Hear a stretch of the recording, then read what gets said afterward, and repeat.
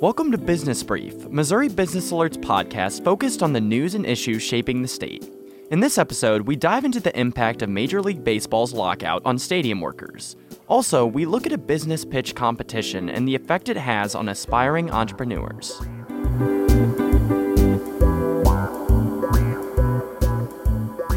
My name is DC Benincasa, and I'm here with my co-host Ian Laird. How are you doing this week? Pretty good. Glad that we're finally getting past some of the cold weather and getting to enjoy a bit of sun. How about you? I'm doing pretty well. Let's get started so we can get outside and enjoy this warm weather. Sounds like a plan. What's your first headline? As the Russia-Ukraine war wages on, Missouri officials are looking to take aim at the conflict's instigator. State Treasurer Scott Fitzpatrick called this week for an emergency meeting for the group that oversees the Missouri State Employees Retirement System to divest current Russian holdings and prevent future investments. The state's retirement fund holds more than $13 million in securities from Russia, or less than 1% of the portfolio's assets. The economic effects of the Russian invasion of Ukraine continue to be felt around the world, and one of the more important dominoes to fall in relation to Missouri is an increase in fertilizer prices. The United States imports 90% of its potash, a potassium-based fertilizer, and Russia and Belarus are major producers, with a third of all potash production coming from the two countries in 2020. The conflict is only adding to upwards price pressure that had gripped the market for much of the past year due to rising energy costs and supply chain issues. If prices remain high, Missouri farmers will have to be more selective with how they use the fertilizer they purchase. They will also have to pay closer attention to soil maintenance, because less fertilizer means less nutrients being returned to the soil. As the pandemic has highlighted, internet access is becoming more and more important. Some federal funds are coming to Missouri to help improve broadband infrastructure. The state will receive more than $42 million from a federal grant program for broadband expansion in rural and underserved communities. The amount was more than 15% of the total federal funding available, making it the largest grant given to any state. The grant will serve 13,000 households and 300 businesses across 12 Missouri counties. And Missouri's computer systems are drawing more unwanted attention. At least 18,000 businesses in the state were affected by a system glitch for the state's tax processing agency. The malfunction caused the Missouri Department of Revenue to fail to process some tax payments between December 30th and January 19th. This mistake comes after the St. Louis Post-Dispatch discovered a loophole last year that exposed the Social Security numbers of state educators, and after computer issues delayed the launch of Medicaid expansion. The current state budget proposal commits $26 million for computer upgrades, and an entire new state computer system would cost $83.5 million, according to budget officials.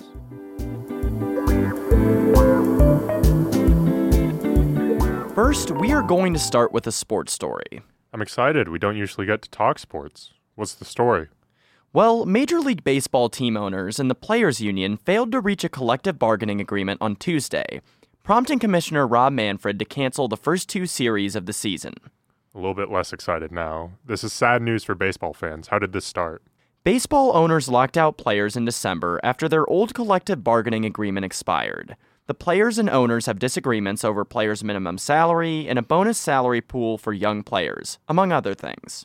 How long is this lockout going to last? Well, the thing is, Ian, we aren't really sure yet. The season was supposed to start March 31st, but now it will be pushed back at least a week. We normally cover business news, so why are we looking at this story? Missouri has two MLB teams, the Kansas City Royals and the St. Louis Cardinals.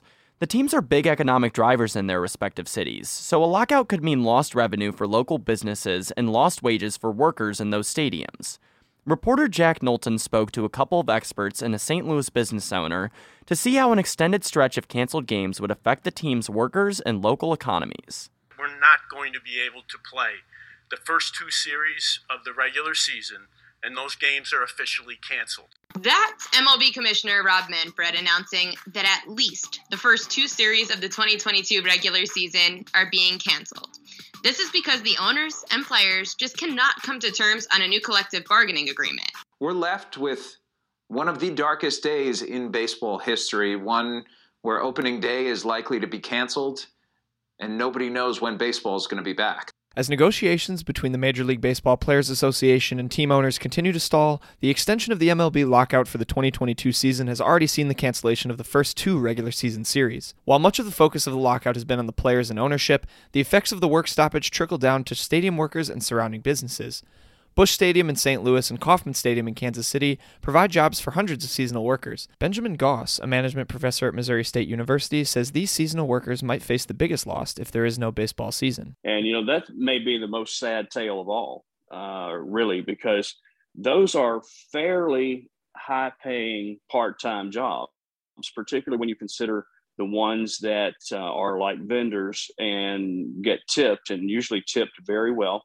And many of these vendors and other workers who are in tip positions, tippable positions, I might say, are really good to be rehirable season after season after season. Goss says this could take a toll on minority workers as they make up a large portion of stadium workforces around the country. In terms of wages, this affects a lot of minority hiring in most every city. And you don't need to run a survey to see that. All you have to do is to go through most every major league park in most every major league city, and you see the strong number of minority populations that are represented working these fairly lucrative part-time jobs. Some economists believe that stadium workers won't have a hard time finding new jobs because of widespread labor shortages. Labor openings have hit an all-time high in recent months. There were over 10,000 job openings in December 2021, according to data from the Bureau of Labor Statistics. Lucia Dunn, an economics professor at Ohio State University, says that finding a new job in the current labor market shouldn't be difficult. Every restaurant and store you pass has a now hiring sign in it. This is the big story of the pandemic. We are coming out of this thing and we can't get labor. The labor market, there's such shortages of labor in so many sectors. And that's good for somebody who gets laid off from the ballpark. There are alternatives for those people. A prolonged absence of baseball would force adaptation from not only workers but also businesses. Tom Schmidt is the co-owner and president of Salt and Smoke, a barbecue restaurant with a location right outside of Busch Stadium in St. Louis. Schmidt says the pandemic has prepared his business to be flexible as the lockout continues. We have gotten very flexible, and our ability to react and change operations in the store level or nationally or whatever it is. We've been on our toes the whole time and pivoting left and right. Once again, I don't want to play it down. Baseball is hugely impactful in a positive way to our business, but we're not afraid of any of the changes that we have to make or ways to adjust if things don't get resolved. Schmidt says the cancellation of baseball games would also mean a cultural loss. He says baseball is a way of life in St. Louis, and the city would miss it this summer. So much of our what we care about is dictated by baseball in this town. And, it's hard if any of that stuff gets disrupted, I think, just for people, because so much of what we care about in this town. And we are going to head to a quick break, but we will be back with more Business Brief.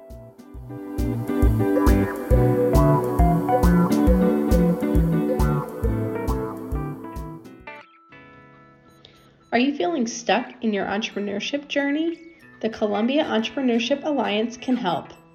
Our new Ask Us Anything portal is a way for new and aspiring business owners to ask questions to our community's experts and experienced entrepreneurs. Ask any business-related question for free through video, audio, or text. Visit startmo.biz, that's startmo.biz, for more information. We look forward to helping you get started and thrive in your entrepreneurship journey. Welcome back to Business Brief. Now, Ian, our next story has to do with the return of a popular startup pitch event in Columbia. Yeah, Startup Weekend returned last weekend after a 2-year hiatus because of COVID-19. And can you explain what Startup Weekend is? Sure. It's an event designed to help aspiring entrepreneurs pitch an idea and launch a startup in the course of one weekend. It takes place in cities all over the world, but Columbia's has a pretty impressive track record of producing businesses that survive over the long haul. Really? Like who? Zapier, a software company valued at more than $5 billion last year, won the first Startup Weekend Columbia in 2011. EquipmentShare, which runs a technology platform for the construction industry, won a couple years later. Today, it has almost 3,000 employees. A lot of times it's important for these businesses to receive support and advice early on in the process to get their ideas off the ground, right? Yep, that's a big goal of these events. Reporter Kaylee Yanagita stopped by the event in Columbia last weekend to take a closer look at the impact it has on young businesses. Welcome, everyone. How are you all feeling? After a 2-year hiatus because of the pandemic, Columbia Startup Weekend returned last weekend. At Startup Weekend, people with business ideas have the opportunity to pitch their ideas, network with successful entrepreneurs, and try to pave the way to starting their own billion-dollar company. This year, EquipmentShare, a company that makes technology for construction management businesses and operates a marketplace for construction equipment, hosted the event. The Columbia-based company won the same event in 2014. Since then, they have grown significantly from just the two founders, Japik and Willie Schlacks, to around 2,700 employees with 80 locations. Brad Sigler met the Schlacks at the 2014 Columbia Startup Weekend and joined their team, and he's been at the company ever since. Sigler says there are similar startup events all over the country, but winning the event was important to his company because few events have the pedigree of Columbia's. I thought that there was, there was no end in sight in terms of how far we could go, and there are incubators and weekends and events like this out in New York and California that don't have that track record. So for us to have achieved that in Columbia, Missouri was such a big thing. Here's the way the event works. On Friday night, aspiring entrepreneurs pitch their ideas and then create teams. They spend the next 2 days working together to build the foundations of what they hope will become viable businesses. On Sunday, they deliver their final pitch. This year, the Startup Weekend had 12 pitches that ranged from environmentally friendly recycling options. Now, fellow entrepreneurs, what do you envision when you think of a beautiful world, one that you want to pass off to future generations? To make up for all skin tones. So first, you open up the app and we identify your exact skin tone using a short questionnaire and technology that actually exists today. Many teams were composed of people who had never even met before or who hadn't planned on participating. Nick Farquhar is a member of the winning team Appreciate, an app that would allow landlords to rate tenants on an all-inclusive scale. He says he just came to the Startup Weekend simply to watch a friend compete. Yeah, I had no intention of pitching until about 10 seconds before I did. However, Farquhar and his team ended up creating a new business idea and winning $1,000. We get a little drum roll here. And so the winner is Appreciate. These events allow entrepreneurs to network, receive training, refine their ideas, and even earn some cash. But they also provide a forum to inspire and give young entrepreneurs hope. Joel Heron, another team member of Appreciate, said EquipmentShare hosting the event means a lot for participating businesses. To see an idea that was nothing become what this place is, and now we're kind of in that position, that's hopeful, Who knows what could happen.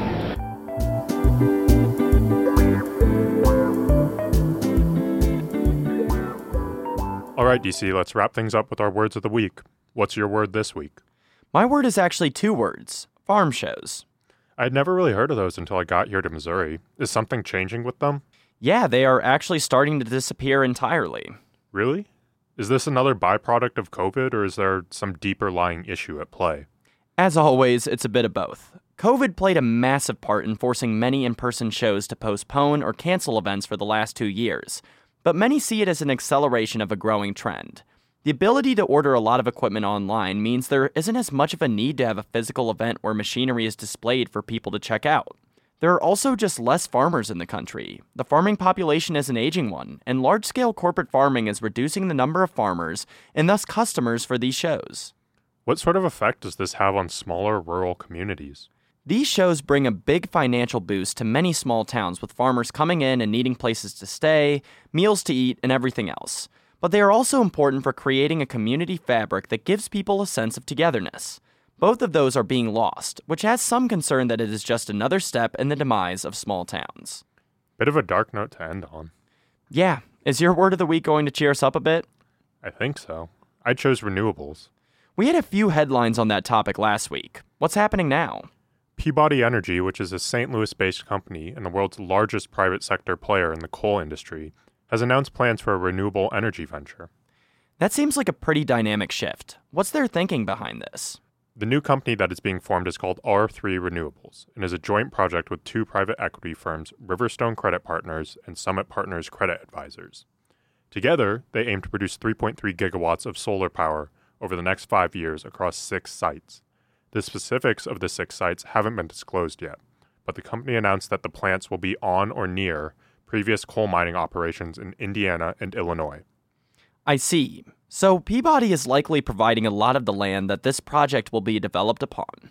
Exactly. Peabody said the move will allow them to use old assets to push toward environmental and social goals. As you said, this is the latest in a string of moves that has seen companies like Bunge, Ameren, and Arch Resources all pivot toward more environmentally conscious initiatives.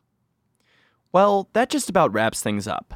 Thank you to the M33 Project for providing the music for this episode. For my co-host Ian Laird, assistant producers Kaylee Anagita and Christian McDonald, and editors Kaylee DeRuke, Jack Knowlton, James Marshall, and Wicker Perlis, I'm DC Benincasa.